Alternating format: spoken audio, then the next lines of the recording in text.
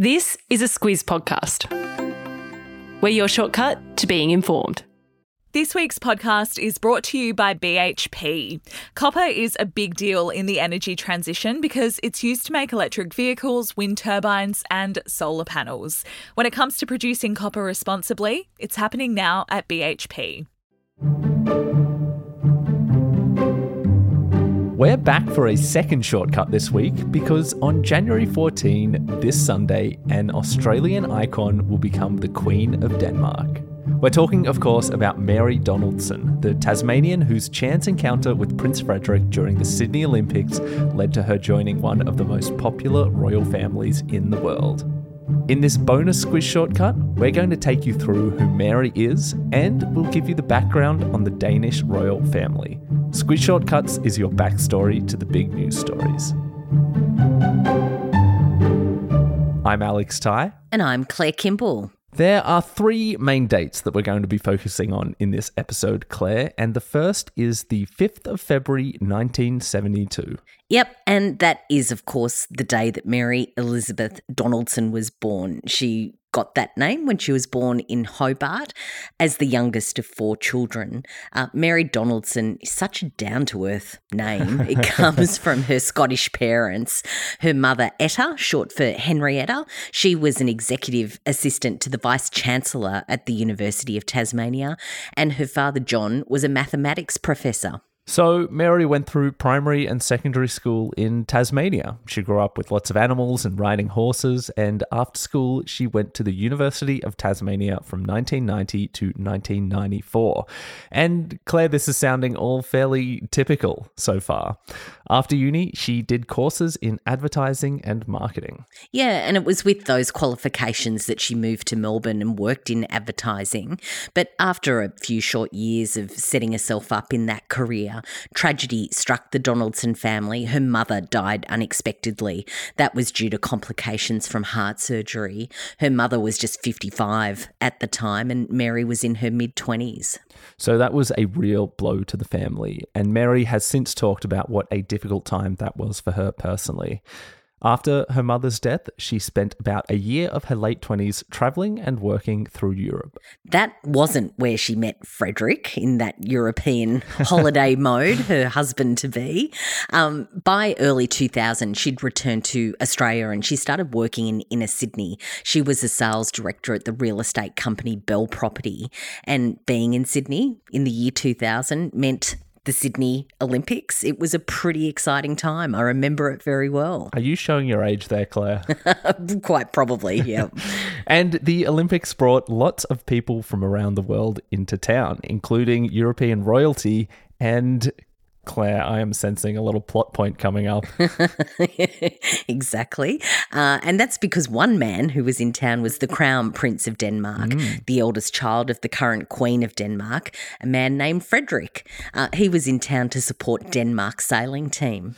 And this does bring us to our second major date of this episode. It is September 16, 2000, which is, of course, the night that Prince Frederick was bar hopping around Sydney with a bunch of other European royals. Yep, and invited along to that was the housemate of one of the Australian organisers of that bar crawl. That was Mary. And Mary later said that Prince Frederick had introduced himself simply as Fred, and he was about half an hour before someone had actually told her that she was hanging out with a bunch of young royals. But as the story goes, Mary and Frederick hit it off that night, and Mary has said that once they started talking, they never really stopped. Nah, isn't that lovely? And Frederick, though, did go back to Denmark after the Olympics were over, but he was back a couple of weeks later. He made a handful of other trips to Australia during the year. Surprisingly, all of that went pretty much under the radar.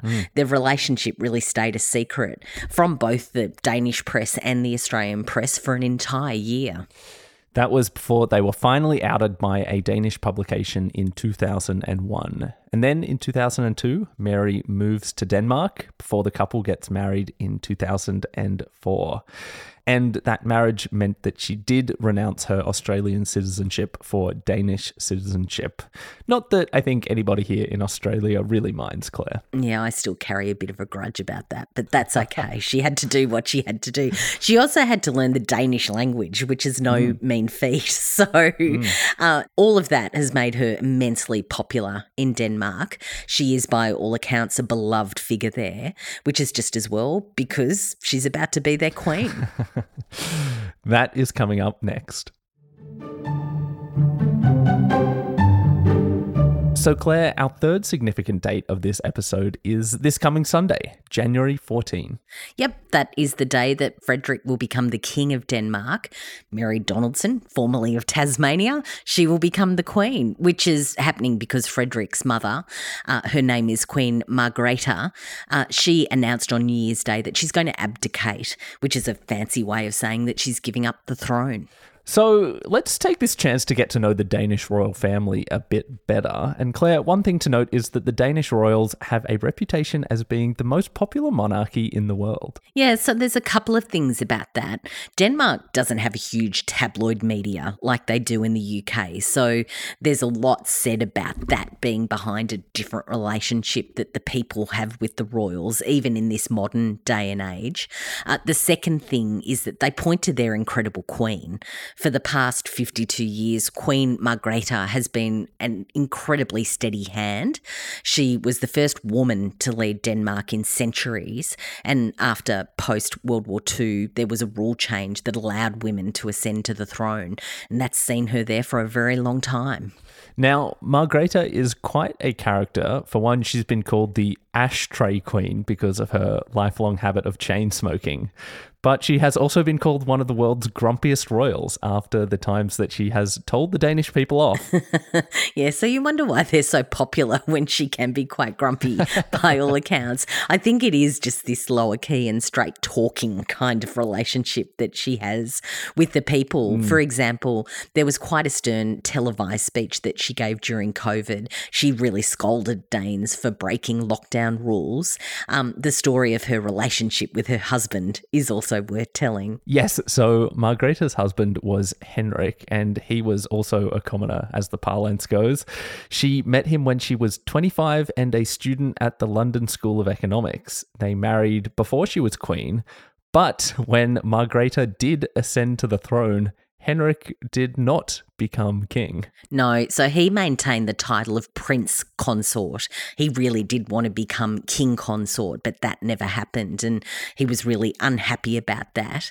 This next bit requires a bit of explaining, but Queen Margrethe for the past 20 years has been really into the arts. She's been a very, very visible person in the art scene in Denmark, and she had commissioned the building of a glass sarcophagus that her and her husband would be entombed in when they died.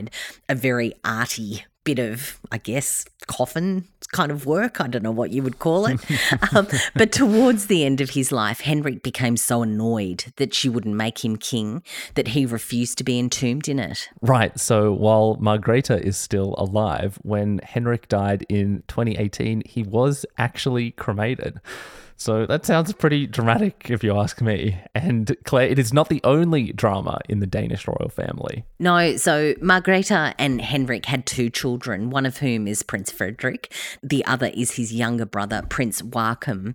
And last year, Margrethe stripped Joachim's children of their royal titles. She later said that the change was a necessary future-proofing of the monarchy, but it caught Joachim off guard. Yeah, so he says that he only had 5 days' notice about that change and that his children were being mistreated. Suffice it to say, he was very unhappy about that change, but Margrethe says that it will streamline the royal family and make it better for them in the future. That doesn't affect Frederik and Mary's 4 kids. They are Prince Christian, who is 18, Princess Isabella, who's 16, and then there are twins, Prince Vincent and Princess Josephine, who turned 13 this week. But while we're on domestic matters, we probably should mention the rumours that were swirling around Frederik, Mary's husband, at the end of last year. Yeah, so that was quite a thing at the end of last year.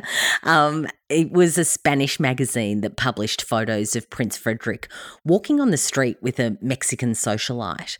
That woman has absolutely denied any sort of romantic relationship with Frederick, and the Danish royal family even commented on it to say that they're not going to comment on rumours and insinuations. And Claire, that is pretty much it for this episode. Although the final thing we'll say is that January 14, the day that Mary becomes Queen, is not going to be anywhere near as grand as King Charles' coronation last year. No, so if you really enjoyed that spectacle of the British royal family, just dial down your expectations. On Sunday, it's described as a changeover. And while there's going to be a ceremony and some carriage rides and a special mass and a part where they come out onto a balcony, the day of the abdication and I guess a coronation is going to be a really low-key affair. That is all happening overnight on our time on Sunday. So the formal public bit is around 1 a.m. Monday morning our time. So it's not a friendly time zone, but I'm sure there's going to be repeats and repeats on it on TV all throughout the next day. Now, on to our recommendations. Claire, last year you recommended a piece from the Financial Times on Mary. She gave them an expansive interview and the pictures are incredible. So I've dusted that one off and I will have a link to it in the show notes. Yeah, we had that in Friday Lights last year. It's a really good one to get across. It's her in her own voice, so a good one to look at. I've scoured the internet for a rundown about what's happening on Sunday, and of all places, there was a really good article with the details on the New Idea website. So I've got that for you. We will have a link to New Idea in the show notes. And we will, of course, bring you any new developments on this Squiz Today podcast. And that's it for us today. If you like what you heard, please tell people about the podcast. And if you have any requests, you can send them through to hello@thesquiz.com.au. Thank you for listening. Until next time.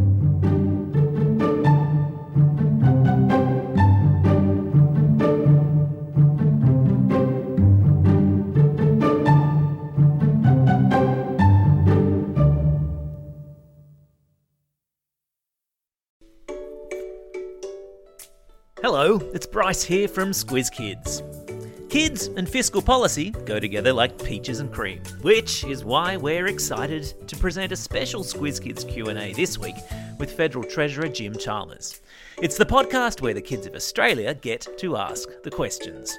Tune in to Squiz Kids today to find out how the notorious BIG has helped shape next week's budget, why the Treasurer considers himself more of a three-pointer than a slam dunker, and why his toenails will be painted with glitter nail polish next Tuesday when he stands in Parliament to hand down the budget. Plus, there's a cheeky question in there about his leadership ambition. All part of our mission to engage kids in the wider news agenda. Check it out in the Squiz Kids podcast feed or via squizkids.com.au.